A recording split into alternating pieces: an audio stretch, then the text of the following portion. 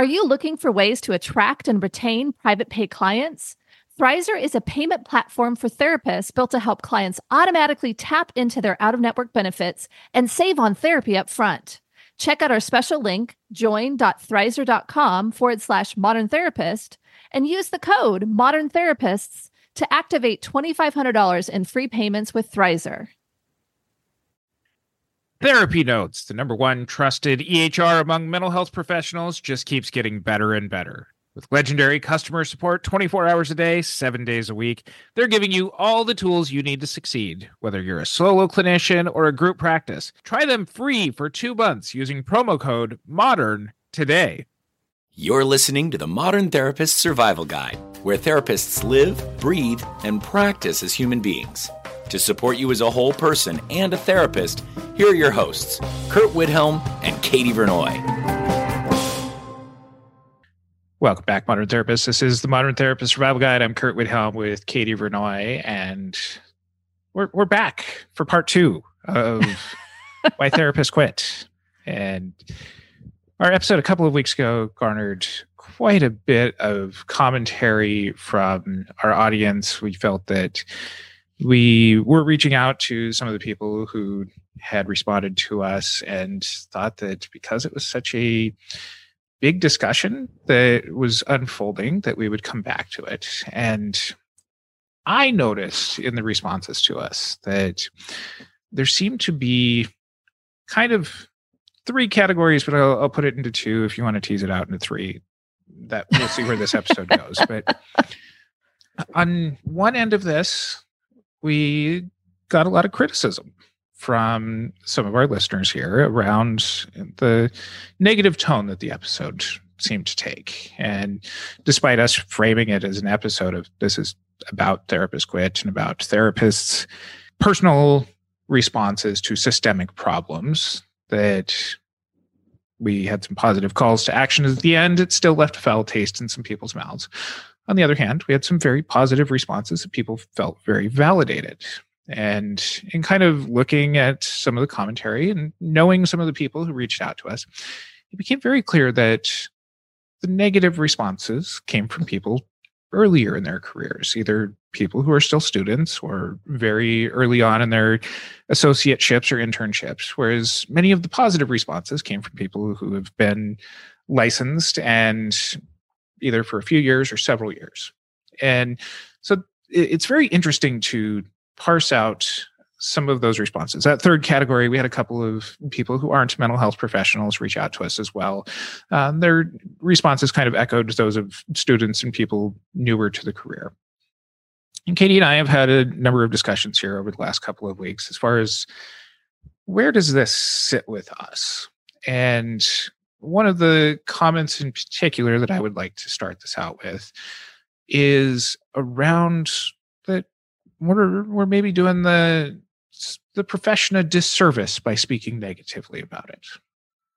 It seems like this episode really struck a nerve, especially around that point, that we're doing a disservice by speaking the truth of our own experiences, but also of the colleagues and others that we've talked to. And to me, whether the term was impaired and harmful or cynical and entitled, I understood the response, but to me, the thing that felt very surprising about those responses were either a level of feeling betrayed or feeling angry at us. And to me, I felt like there was a lot of soul searching that both of us did. And I think even in our conversations together, like, are we just too burnt out to be talking about this? Like, is this something where we are doing some sort of disservice here? And I'm like, no, I mean, we even reference back to toxic work environments. We could reference back to the burnout system, or, you know, there's many times we've talked about this topic specifically. And maybe this is, kind of more a reflection of the growing listenership and the expansion of who's listening and why they're listening. But to me, I was surprised at that. And my initial response was as a human saying, wait a second, I'm speaking truth. I'm trying and always feel like I'm trying to do I feel like in the best of the profession. And so to be called harmful, that just felt really bad. Like I was just like, wait a second, don't I get to have an opinion? Like, what is this about? And I, as I was reflecting on it, I recognized that part of what the system requires from so many in this profession is to hold it at this sunshine and rainbows level. Because if we say, hey, this job is really hard, it adds something to our individual therapeutic relationships with our clients. It adds something to potentially what our relationship is with our supervisees, if we're in that role, where we have to like have this uncomfortable conversation about, are you wanting to be here talking to me right now? Do you want to help me? And so to me, it was like, well, I'm not necessarily worried about that because I think that's part of showing up as a whole person. Mm-hmm. And part of it also is my responsibility as a human to be able to do what I need to do to show up for each of my clients and each of my consultees or supervisees or whatever that is. Like I feel like we can have that be true and have the other piece be true, which is I'm doing the best within the system to show up in the way that I can. I think part of what really sparked a lot of Katie and my early work is our friend Ben Caldwell's book, Saving Psychotherapy. And Ben was one of our Therapy Reimagined speakers during our first conference, and very powerfully started off the conference by pointing out that fewer and fewer people are going to therapy, that therapists are getting paid less and less, especially when you adjust for inflation over the last couple of decades, that there's an ever expanding number of requirements that are being added onto therapists. And we hear all the time about this mental health crisis that's going to happen, that already is happening, that has a constant individual responsibility for systemic problems. Because when therapists are framed to have to give and give and give and deal with all of the issues that come up in their work, to be present for clients who are going through these things, many of us enter into the profession with that as our intention, to help people through their hardest times. Yes. Where we don't get this information early enough in our career until it slaps us in the face is how we also face that from the systems above us. And so it ends up being this push-pull between being responsible for clients, which we want to do. Yeah. We want to help people on. But we talk about the number of client caseloads, the number of clients that would go on a caseload being more than can be actually physically seen. Our abilities to be able to be reimbursed are based on a medical model that is not possible for mental health care providers. If I go to the doctor has 4 or 5 different patient rooms. Patients can sit around for 15, 20 minutes while he's seeing somebody else wrapping up, and he can just bounce from room to room. I can't have 4 or 5 different people waiting for me to show up for an hour at a time. And so the reimbursements end up being things that are larger system sort of things. But there seems to be this dissonance within the profession around not being able to speak negatively about it until people actually run into these problems themselves. We only want to focus on the good. And we do good work. I believe in therapy. Yeah. There's lots of ways to make therapy better. And there's lots of ways of making the profession better for therapists. Yeah. It's this expectation that therapists are going to be good all of the time that is an unrealistic standard. And that we're going to be altruistic every single moment, that we're not going to have humanity. Yet time and time again, our most popular episodes are around dealing with burnout, how to do better self-care, the toxic work environment sort of things that are individual responses to systemic problems. So for us to speak to the individual responses to the systemic problems. We have to look at the systemic problems in order to change the system. And we've been pretty consistent with that through nearing 200 episodes now of looking at ways to improve the therapy systems, looking at ways to advocate. And this is really hard to hear when you're either moving out of a profession that's, not based on giving and altruism, being self-fulfilling, getting out of the rat race of some other fields here. Yeah. But it doesn't mean that we as a mental health profession have things figured out and that we're great to everybody who's involved. And that's the role that Katie and I really feel like being able to address means that we can take this from not just kind of allowing this to continue to happen and pass this on to the next generation of therapists to be burned out, but to take our lived experiences and to be able to use those as jumping off points for reasons to change the system so that way other people don't have to feel the same way. I think it's hard for folks to recognize when we're framing a problem versus when we're trying to solve the problem. And to me, framing the problem is so it's critical to be able to solve it. Like, we have to frame the problem. We have to understand it. And I think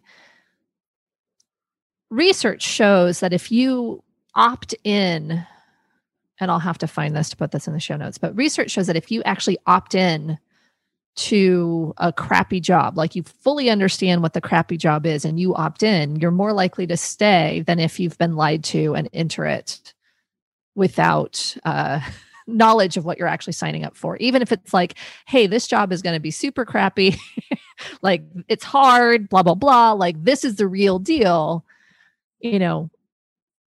You actually still will stay if you've decided and opted in. And so I don't feel bad about letting people know, behind the curtain what therapy can look like.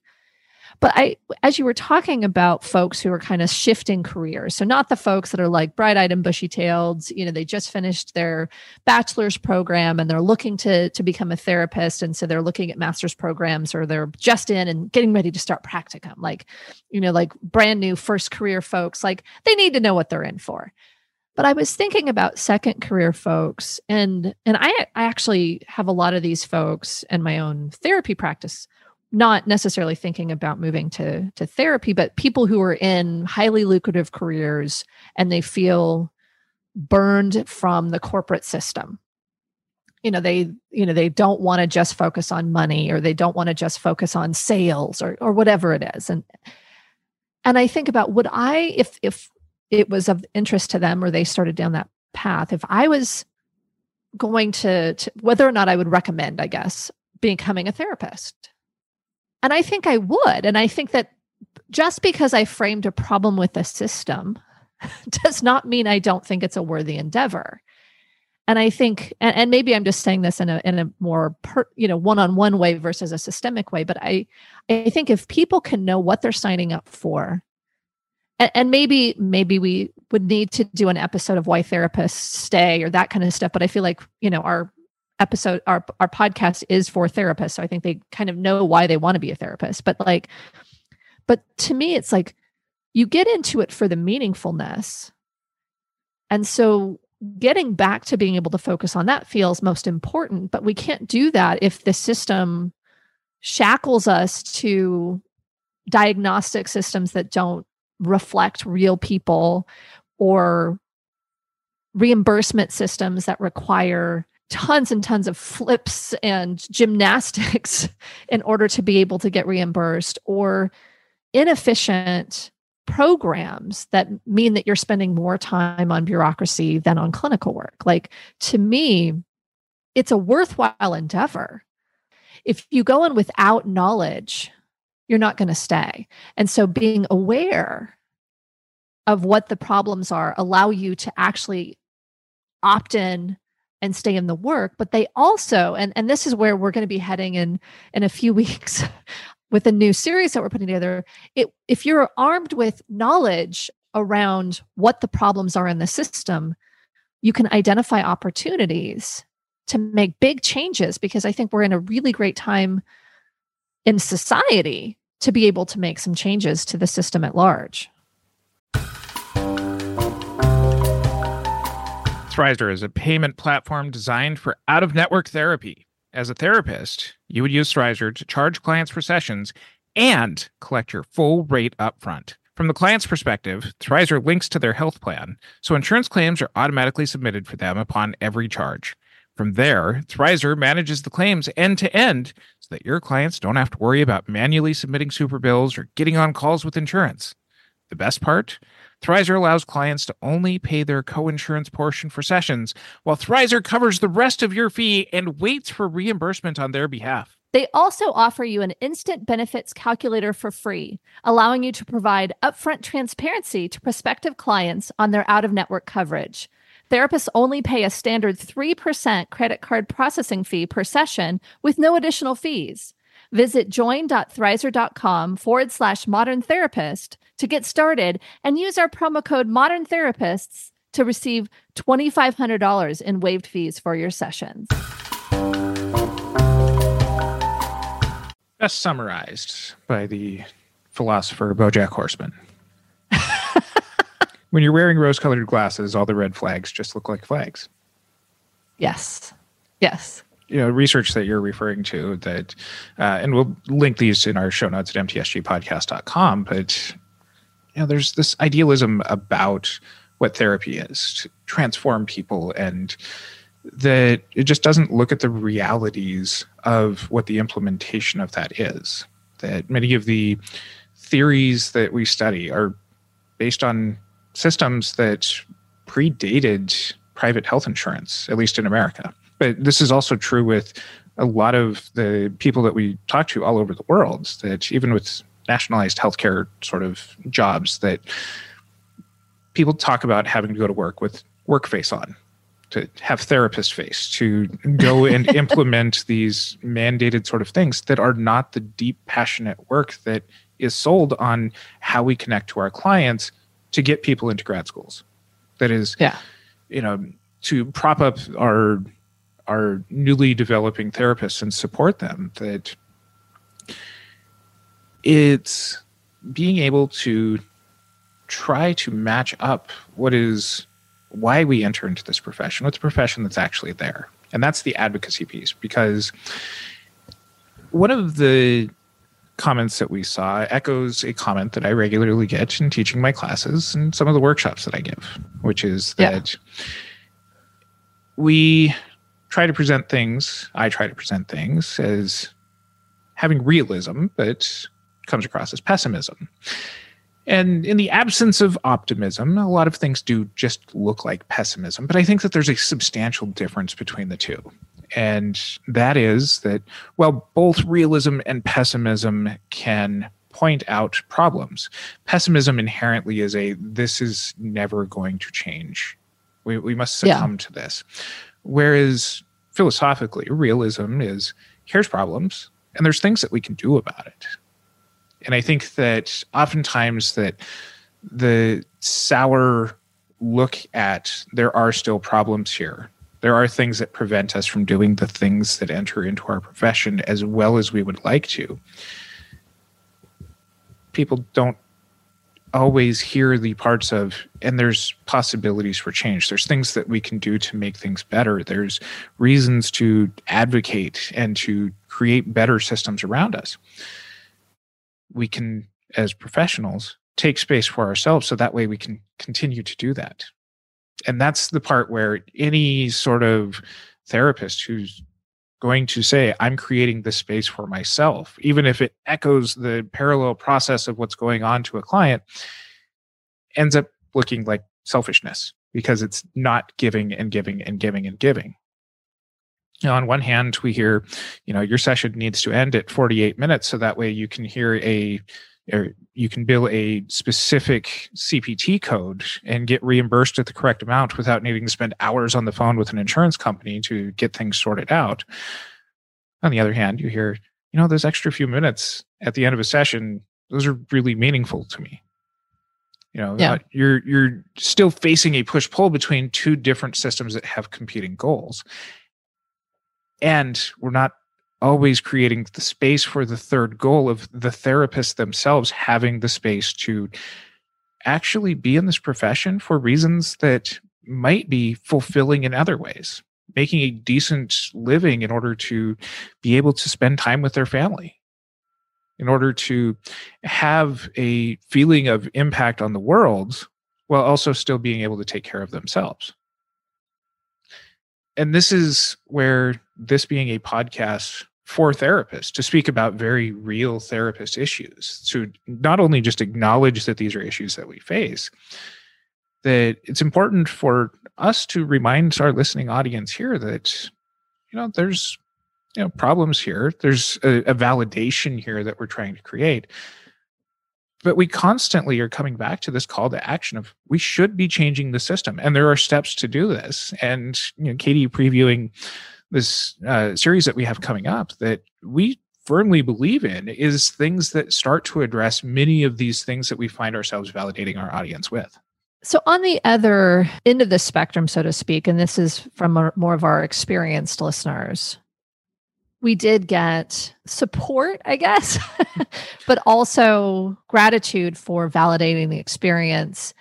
And there were some folks that went to, kind of in the response to, hey, this was negative, went to, how dare you, we should not be gaslighting new therapists. And we don't, I don't remember exactly the phrases, so I'll stop making things up. But there was something there I want to speak to as well, which is folks who maybe are a bit more pessimistic than we actually are.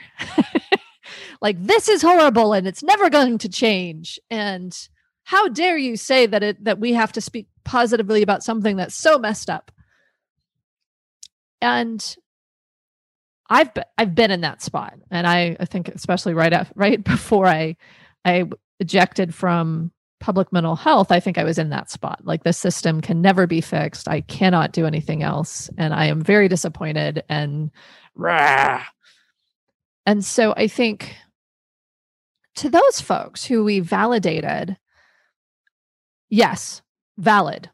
Absolutely. This is really hard. And you probably have made a choice to shift your career a bit in order to be able to either be a therapist in a way that's more suited to you, or become a coach or a course creator or whatever, so that you can still have an impact without some of the weight of being a therapist that we were describing. But I also don't want to let these folks off the hook, because they're part of the solution I see. Yes. I think there's a critical mass that's needed. We talked about this in, I don't remember the name of the episode, but it was about the pre-licensee pay statement, that you were by yourself banging the drum over and over again. And then as there was more awareness shown on that problem, and then additional voices that joined yours, we were able to do something at a large professional association that may start tipping the scales a little bit towards solving that particular problem in our profession. And so, and we've talked about this a number of times, but we can't just move forward and leave the mess behind us. Like, we as a profession, we're calling on folks who are passionate enough to be listening to this episode to join the critical mass that's needed to make some of these changes. Because there's big lifts that we're going to be talking about soon. Big things that could have huge impact, but require all of us, plus everyone we know, to stand up and say, these are the types of changes that are needed at the local level, at the county level, at the state level, at the national level. And so to me, I want to say, hey, it's valid. We know you're tired. We know that you've been chewed up and potentially spit out of this system, but we still need your help. Not only are we validating the people who have been licensed and through this and survived, but I think what's missed in this too is how many people don't make it, who don't get licensed, who quit, why they quit. We point out for our own personal reasons, and some of the things, that I think about afterwards, after we recorded that episode, is, the number of people who quit to go and raise their own families. They might hold a license, but they aren't actively working. And it's because of a lot of the issues that we talked about that we have a mailbag episode coming out next week where some of the very personal questions about the way that our profession impacts our relationship with those in the families. Check out next week's episode for our answer on that. But a lot of these systemic issues come back to, again, one of Ben Caldwell's points. Therapy's by the rich for the rich. You have to be able to afford to have these problems. You have to be able to afford to be able to deal with these problems that systemically keeps a lot of people from being able to see their way through licensure. It disproportionately affects communities of color from entering into our profession. It is something where being able to make therapy more accessible for so many clients to meet the ever-changing demands of the system, we're also validating a lot of people who just didn't survive, who chose a different career path, who chose to become a full-time parent instead, who go and move on to a number of different things. And this is, again, a part of where I was talking with somebody about, if I was put in charge of a community mental health agency, some of the systemic things that I would do. And we talked about this in our systemic self-care episode, or our structural self-care episode, around just being able to create more retention-based ideas around our workforce, of being able to look at things beyond just throwing a couple of dollars more an hour at somebody. That doesn't change caseloads that are way too big. It doesn't change the off-the-clock requirements. There's articles that I saw about people working in community mental health that take vacation days to catch up on their notes in order to be able to meet demands for positions that are well beyond what we can do. And, we can look at any other profession. Amazon is one of the ones that, hearing the warehouse workers job tasks that they have to do, that you have people who are passing out on their warehouse floors that other employees are stepping over to meet their work quotas. Well, we're not quite there as far as what mental health professionals do. All of the claims that we should unionize, like Amazon workers are trying to do. Some places that works in our profession, a lot of places it doesn't. And so being able to change the system so that way, even if we can't unionize, that we can still collectively come together and create some commands for respecting that therapy isn't this magical place that people just show up and their mental health is taken care of, that there's people on the other end of that too. Not only does Therapy Notes combine billing, scheduling, notes, secure messaging, group telehealth, and more into one streamlined platform, they're also always adding new features and forms to their library. So no matter your specialty, Therapy Notes has you covered. Learn more at therapynotes.com and use promo code MODERN for 2 months free. I think about shifting the smaller systems. And you actually asked me this question before we started recording on what did I do to try to take care of my team, my staff members. And, there's a lot of stuff I did. I tried to create efficiencies so they could focus on the clinical work and not all the bureaucracy. I created engagement activities, let's go off and have supervision in a park or, whatever. And we'll talk about philosophical things since we can't talk about cases in a public space or, those kinds of things, helping them to opt in to how do we work within the system and do the problem solving together, or realigning people with roles that fit better. You want to work deeper with fewer cases. Let's put you in intensive. You want to work, in more of a traditional way. Let's put you in a typical outpatient model, whatever it is. And even with those things, and I think they were helpful, and I think there are folks that were working for me that are still working for me, that are working for the agency. And so there was at least some support that I did. It feels like at each stage, there's still that larger societal element of it that doesn't value monetarily mental health services.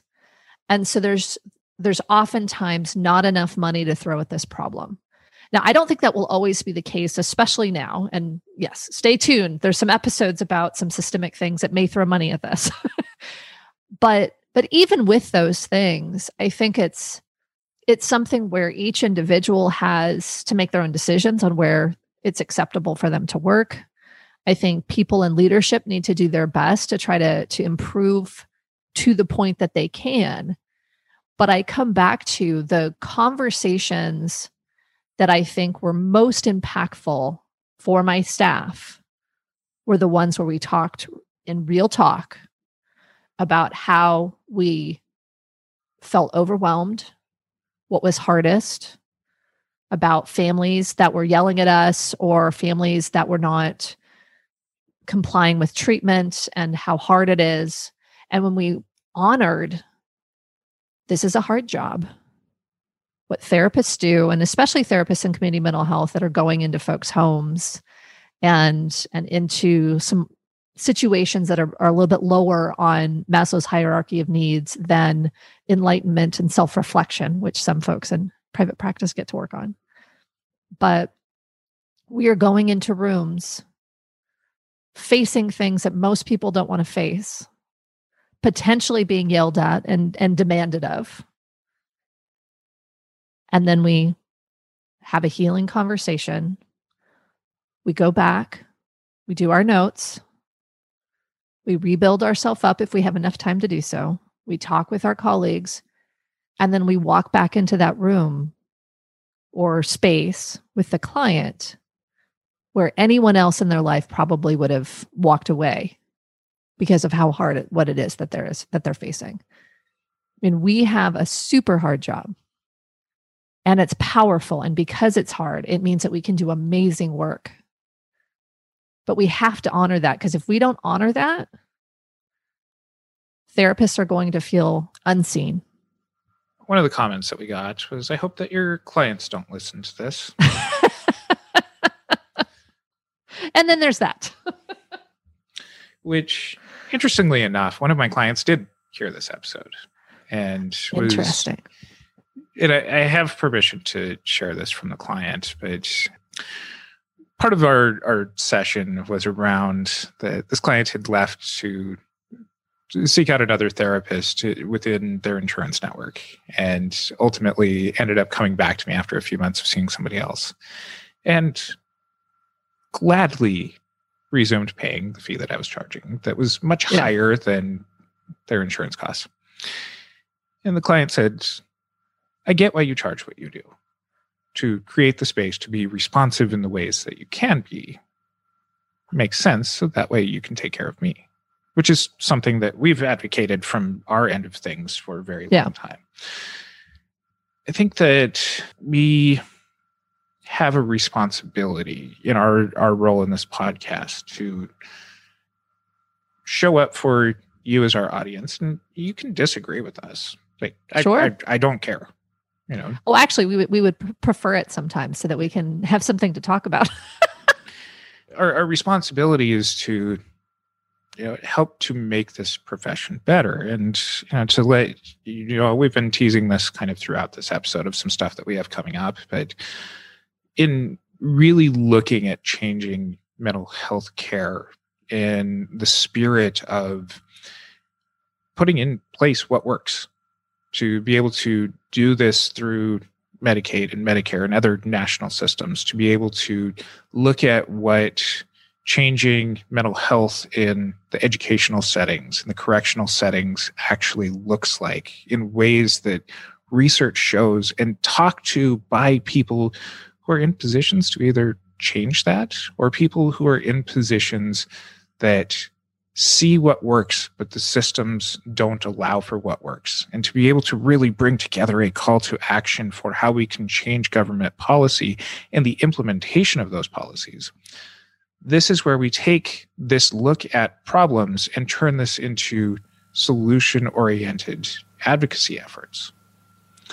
And we're really happy with the interviews that we've been conducting on this. It's a new way that we're going to be looking at some of the ways that we do our podcast. You're going to hear us kind of approach things a little bit differently in some of these episodes. we have hope that things can get better. And it does take that critical mass that Katie was talking about, that it's not just getting stuck on looking at these problems and thinking that they're going to be around forever, but it's coming together saying these are problems that we're no longer willing to stand for because they are impacting us, and because it's impacting us, it's impacting clients. So we'll include some links to stuff in our show notes. Once again, that's at mtsgpodcast.com.